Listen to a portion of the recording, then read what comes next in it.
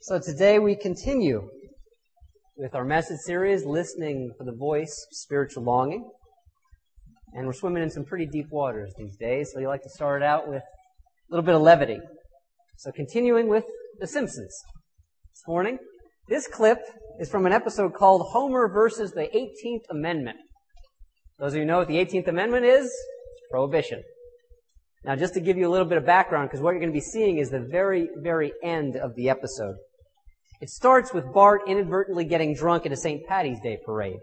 And so the residents of Springfield, outraged as they are, fight to restore a little-known thing on the books in the town of Springfield alone from over 200 years ago, a prohibition law.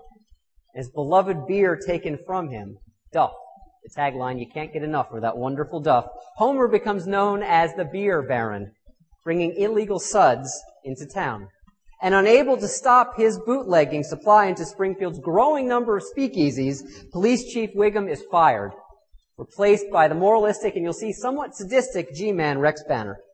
It is an amazing and funny episode. It's got references to Edward Hopper's Nighthawks painting, to the Untouchables, to Jazz Age America, and to voiceovers from the late, great crusading journalist Walter Winchell. So let's roll it. Homer's toast to booze. To alcohol, the cause of and solution to all of life's problems. That is a perfect encapsulation of the circular logic of addiction. That downward spiral of addictive reasoning. It's kind of like, if you really think about it for a second, that old kid song, There Was an Old Lady Who Swallowed a Fly. It's disarmingly simple, but acutely on target in its understanding of how addiction comes to be. First, the fly. Simple enough. It's not a huge issue, a minor bother. But then, another animal to chase the fly. And another animal to chase the animal that got the fly. And another animal after that, and another animal after that. And pretty soon we're off to the races. To kill the smaller problem. The old lady who swallowed the fly creates an even bigger one for herself. One with, as the song said, increasingly irrational behavior. How absurd she swallowed a bird. It makes no sense. But that is the twisted logic of addiction. More of the same will save you from what already has hurt you so much. The little old lady actually disregards in the song what Bart Simpson always says. Don't have a cow, ma'am. She literally does eat a cow in the song. And we know how it goes after that. Follow along if you want to. She swallowed the cow to catch the dog. She swallowed the dog to catch the cat. She swallowed the cat to catch the bird. She swallowed the bird to catch the spider that wiggled and jiggled and tickled inside her. She swallowed the spider to catch the fly. I don't know why she swallowed that fly. And then the kicker. And there's always a real hint of truth we don't want to accept in these old children's stories and songs and fairy tales. I don't know why she swallowed that fly. Perhaps she'll die. Ooh, suddenly we get some fun. Addiction can be like a spiritual and emotional death. Where joy, love, passion, meaning, purpose, even God get squeezed out of life to the margins almost entirely. And of course, addiction can lead to physical death, to the end of our lives.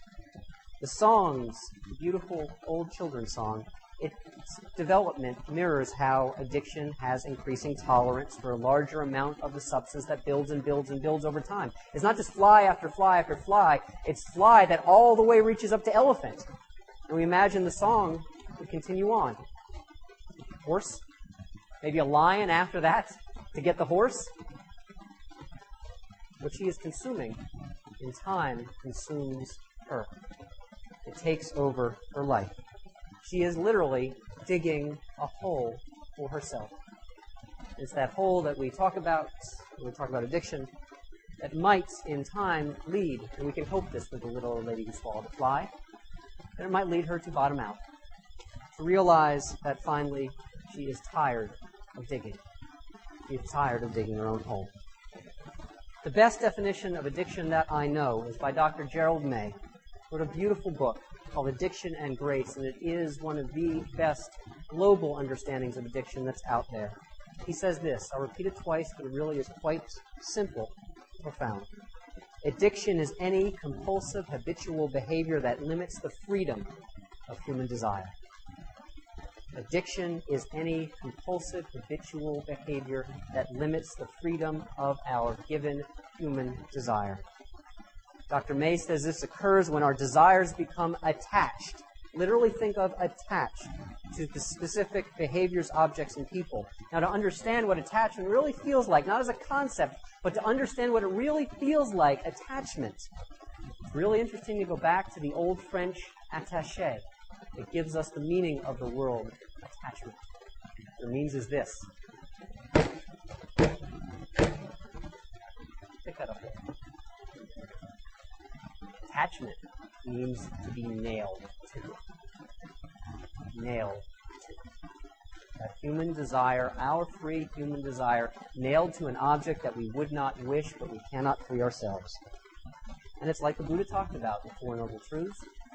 This kind of attachment leads us inevitably to suffer because what we expect will give us happiness inevitably will not. And because our will in an addictive situation is compromised, we cannot freely choose another way of satisfying our healthy and whole urge for happiness and peace and longing and below. Because of this, it's not a mistake that addiction is often called a form of enslavement, a form in which freedom is taken from us. Now, the great thing about Dr. May's definition of addiction is that's not just limited to drugs or to alcohol. We can turn anything in our lives into an addiction.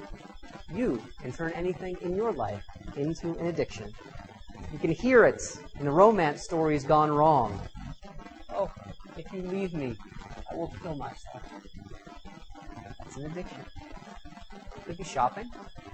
It could be cars. It could be your home. It could be another person.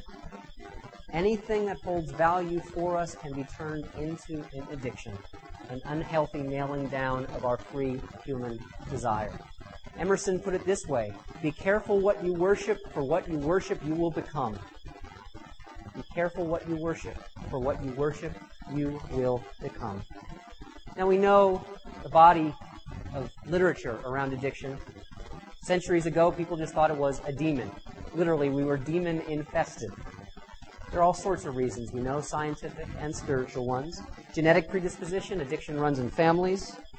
Sometimes addictions start because we yearn for comfort or relief from stress or pain, or because the substance or the person promises us that the sadness or the loneliness or depression will go away.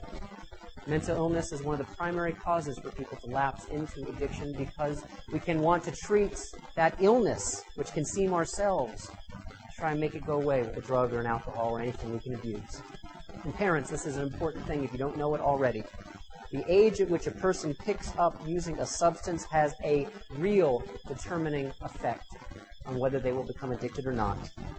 A young person who begins drinking at or before the age of 15 is 4 times more likely to become alcoholic than someone who begins drinking at age 21. That is literally a sobering thought. But you know what? It's not just to escape negative things that addictions start. Sometimes it's the allure of happiness, the allure of fullness, the allure of joy. Sort of like an ancient Greek myth, one of those trickster myths, where the sirens are calling us off, and we might think that call is for home, but in fact, if we head out on that journey of addiction, we're going to wind up with our ship stalled out and crashed on the rocks. There is a connection between not true spirituality, but some of the things we talk about when we talk about spirituality and addiction. There is a reason that alcohol are called spirits. There is a reason that drug usage is called getting high. Literally, it's what it can feel like. Addictions often start for many people when some of our most basic, wonderful core needs, what our freedom is there for, that these things go wanting. Our desire for intimacy, for love, for connection, to live a life of meaning and purpose, the things that we need if we are going to grow up and grow well and grow full and grow maturely in life. These things don't come sometimes. And so addiction, what starts down the road, can be wanting instant gratification. People often feel, especially early on in the usage of that substance, that they know perfect freedom. That's what makes addiction so beguiling. That's what makes its song so difficult to resist. It's the experience of addiction, of having our desire nailed down to something we do not wish or we do not want. Addiction is, as many people know, humbling. And one of the first things it humbles us about is the entirely rational nature of life. That somehow, if we're just given the best choices and all the choices, that of course we will, being rational agents, intelligent people, choose the best for ourselves. We know that's not always the case. Paul, who I don't very often quote approvingly from the New Testament, I will quote him approvingly here today. He wrote about this process in his letter to the Romans. He wrote, I do not understand my own actions, for I do not do what I want, but I do the very thing that I hate. I can will what is right, but I cannot do it. For I do not do the good that I want, but the evil I do not want is what I do. An insane, awful, insane thing over and over again. Part of that yearning in addiction is for instant gratification, that knowing the good things, we can spy them, but we don't always know how or the best way to get them. And so there is that yearning for now. Quick, I want it. Give it to me.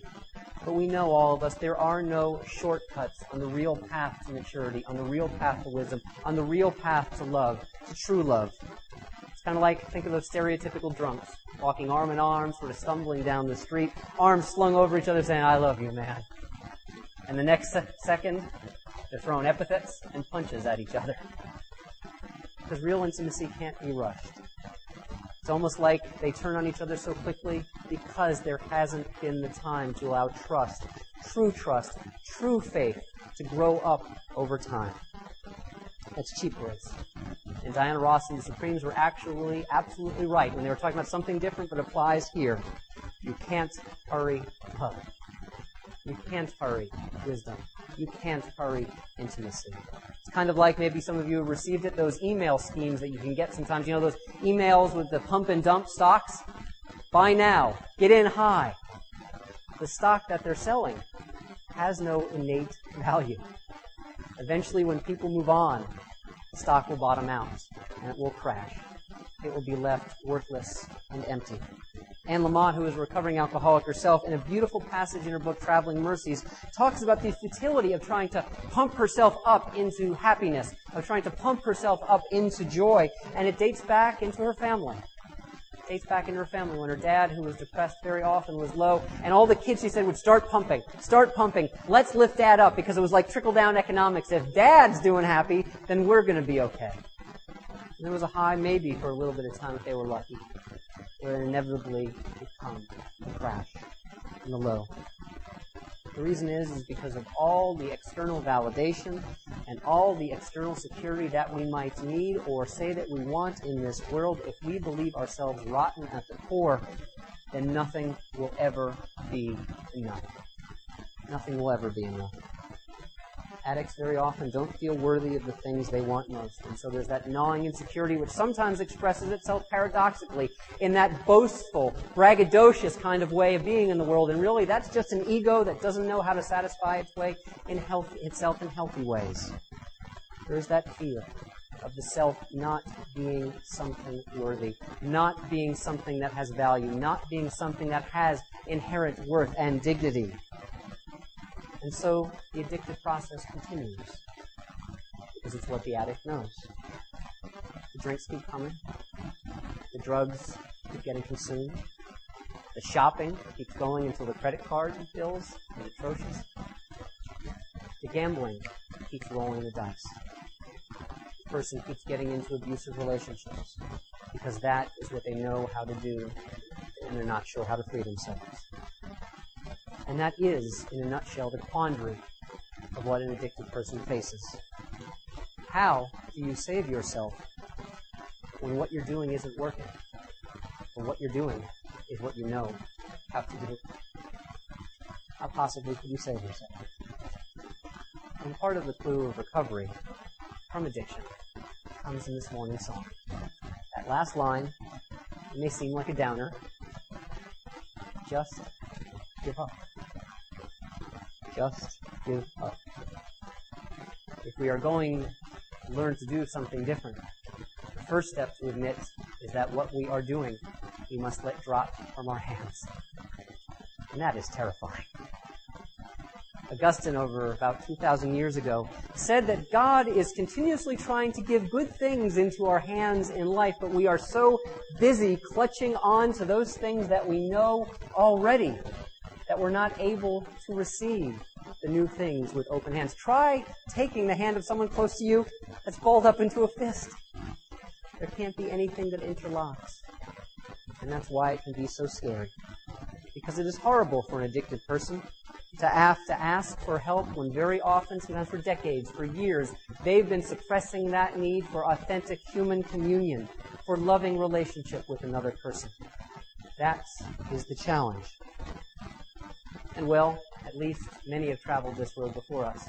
You can think of no better guide than Dante in his Divine Comedy. Maybe some of you remember reading it years ago. It is his journey, the soul's metaphorical journey out from the inferno, through purgatory, finally up to paradiso, to bliss. And he is so tired, so weary from seeing the suffering in the inferno, and so weary from burning off, as they say, the karma in purgatory, that he finally is getting up to bliss, to paradise, and he is ready to climb that mountain that he needs to. And his feet cannot go one more step. He literally cannot lift himself up through his own efforts, and so he falls down almost dead asleep at the foot of the mountain. And what happens? Paradise.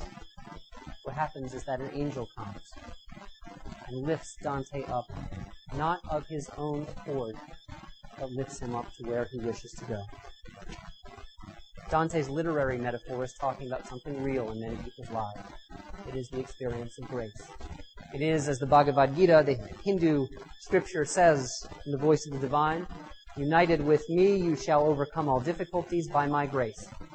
Now, personally, I do not believe that God spoke literally in this fashion, but I do believe it was an encounter so real and so true about someone's understanding of God that it continues to hold wisdom for us. Paul Tillich talked about it in a way that didn't turn God into just like a person, but bigger than us. When he talked about grace, he talked about life being reunited with life. It is the opportunity once more to realize our freedom. And sometimes for all the struggle and all the things we go through, especially when we find ourselves in that kind of addicted relationship or addicted situation, it is grace. It is learning to let go. That is the start of help. And so after that reunion of life with life comes the responsibility. It comes that time when we can realize once again our inner light, our Buddha nature, our dignity that is given us simply because we are alive as human beings. And after that, grace then becomes our responsibility. Our responsibility to live in accord on a daily basis with a responsible freedom.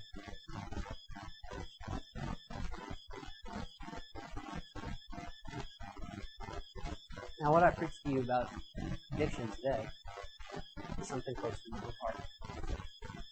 I am a recovering alcoholic.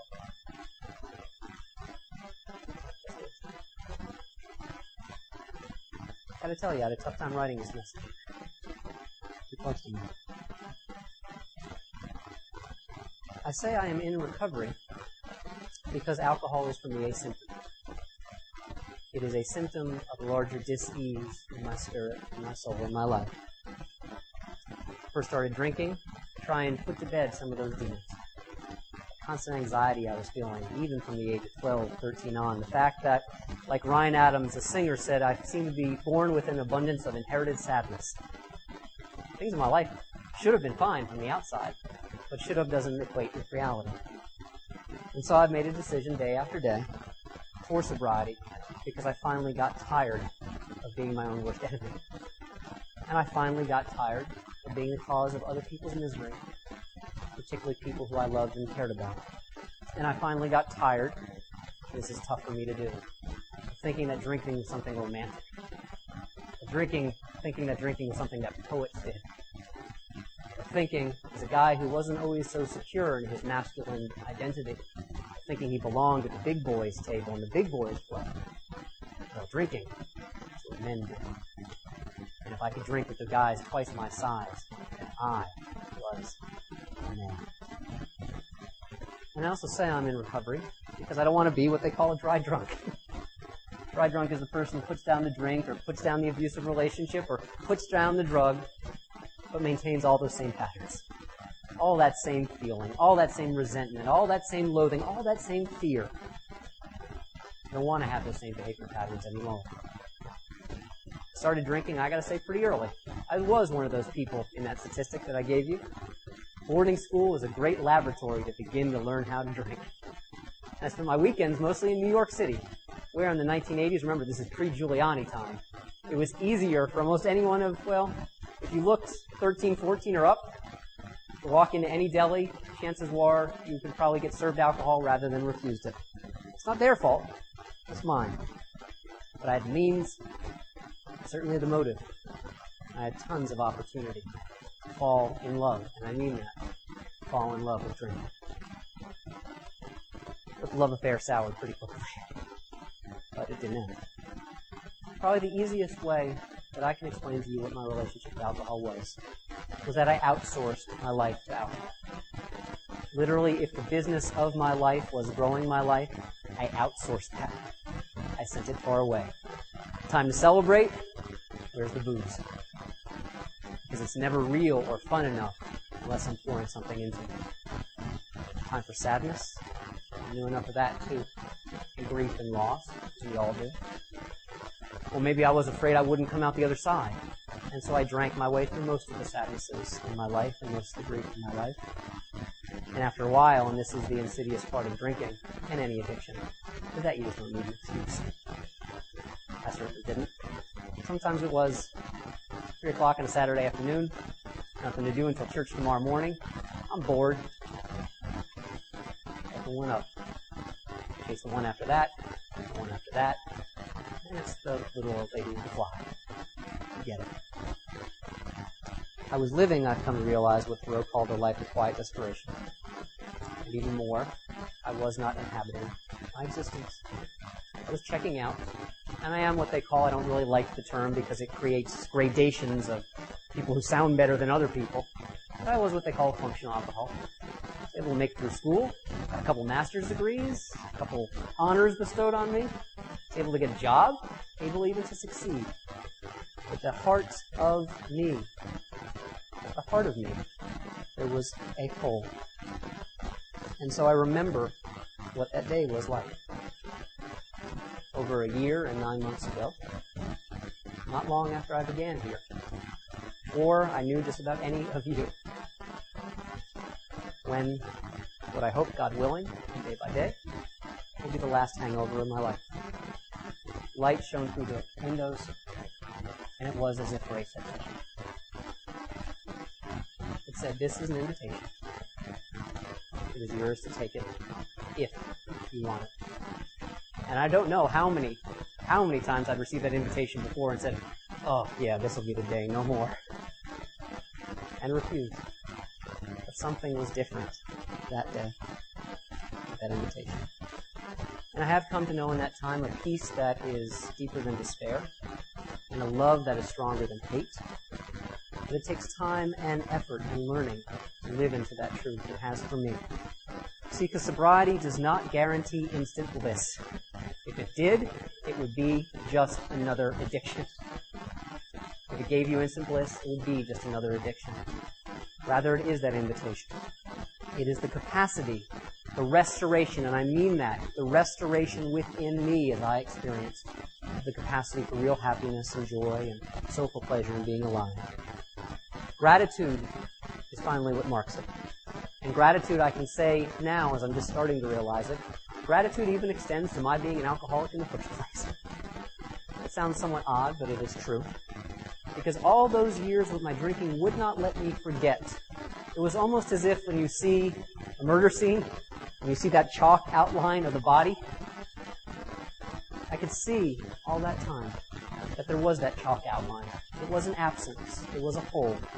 But still there was something there, a presence that if I chose to one day wake up as that invitation came, then maybe I can move forward in my life. My God-shaped holes have always been there. And your God-shaped holes have always been there, even if you don't call them God-shaped holes. It's God-shaped holes inside of ourselves. the parts of ourselves that are our birthright. Are our birthright. And they are those parts that say wholeness is a real destiny for us as human beings. Peace and love and intimacy and joy. And God, in whatever way you understand that term, are real things for all of us. But first it started for me by putting it down and learning to listen to my life in a way so that my hearing was not distorted any longer. Now, this distorted thinking I heard a great example of the other day, and I'm not judging him as a person, although I don't always agree with what he says, but Christopher Hitchens, some of you might know, wrote a recent book called God is Not Great, How Religion Poisons Everything. Now, he makes a lot of sense in that book at times. He really, really does. But obviously I wouldn't be here, and I hope you wouldn't be here if you thought all religion poisoned everything. But there was an interview with him on BeliefNet.com, and he said these words: "The fact that my brain doesn't give me much peace doesn't worry me. When people say, well, you could have bliss and calm and nirvana, I would say, I don't want it. I don't believe you could give it to me. But if you could, I would not take you up on that offer. I don't want a life without anxiety. I don't want a life without conflict. I don't want a life without combat. To the contrary, I want all those things in large measure." Now, there would have been a time in my life when I would have thought, he's right.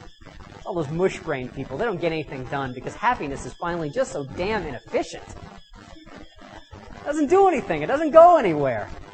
And I would have agreed, flipping the pages of my Nietzsche in between sips of scotch, I would have said, yeah, he's on to something. But I do believe what Christopher Hitchens, and he probably would agree with it, he just wouldn't agree it's a bad thing. But I do think we hear in his voice what is one of my few and favorite definitions of sin. It is not a matter of who you love or who you sleep with or how you sleep with them or any of that nonsense. But sin, Augustine said, is disordered loving. I love that definition. Disordered loving. See, because the question in all our lives is not, did you love? We're born with that capacity, all of us. But the question, if we will grow into being whole people, is, have I learned to love the right things in the right ways? Have you learned to love the right things in the right ways? Now, I love the New York Yankees. But when they lose, and it really bums me out, you know what I'm facing? I'm facing a situation in which I am reserving a kind of love that is intended for something greater, for other people, for life itself, for God, and I am applying it to something of much lesser magnitude. Yes, I maintain some of my addictions. The Yankees are one of them. But in becoming unaddicted people, people who are free to love, we can answer the question of the great Buddhist teacher Jack Kornfield. His question is, am I living, are you living, a path with heart? Did I love well? Did you love well? There is an art in loving. It is not just a matter of being in love that solves everything. To recall the freedom of our human desire is to love well. To love not out of need, to love not out of anxiety, to love not out of despair, but out of the core conviction that all of us, whatever you call the source, all of us are blessed with the capacity to flourish. When this kind of freedom is restored and recovered, it is a wondrous thing. It's when our loves become ordered again that we start to know what it is to be whole people. Many years ago, I heard a story of someone who was struggling with addiction. I want to close with this because it stuck with me all these years. And the story that was objectively more horrible than my own. It resonates for me. There's a woman who had struggled for many, many years with addiction. With hardcore, heroin, cocaine, all the stuff that got her in jail and homeless and really, really horrible. And she said on the day that she woke up, on the day that she said yes to her sobriety, she said she looked in the mirror and for the first time in years, she could see clearly the color of her own eyes. Imagine how compromised someone's freedom is to not remember what the color of our eyes are. That's what we're all called to look in the mirror and to see ourselves clearly as we are, with all of our faults and all of our failings, yes, but with all of our capacity to grow, yes, more still. To see clearly and to see in such a way that love is the color of our sight.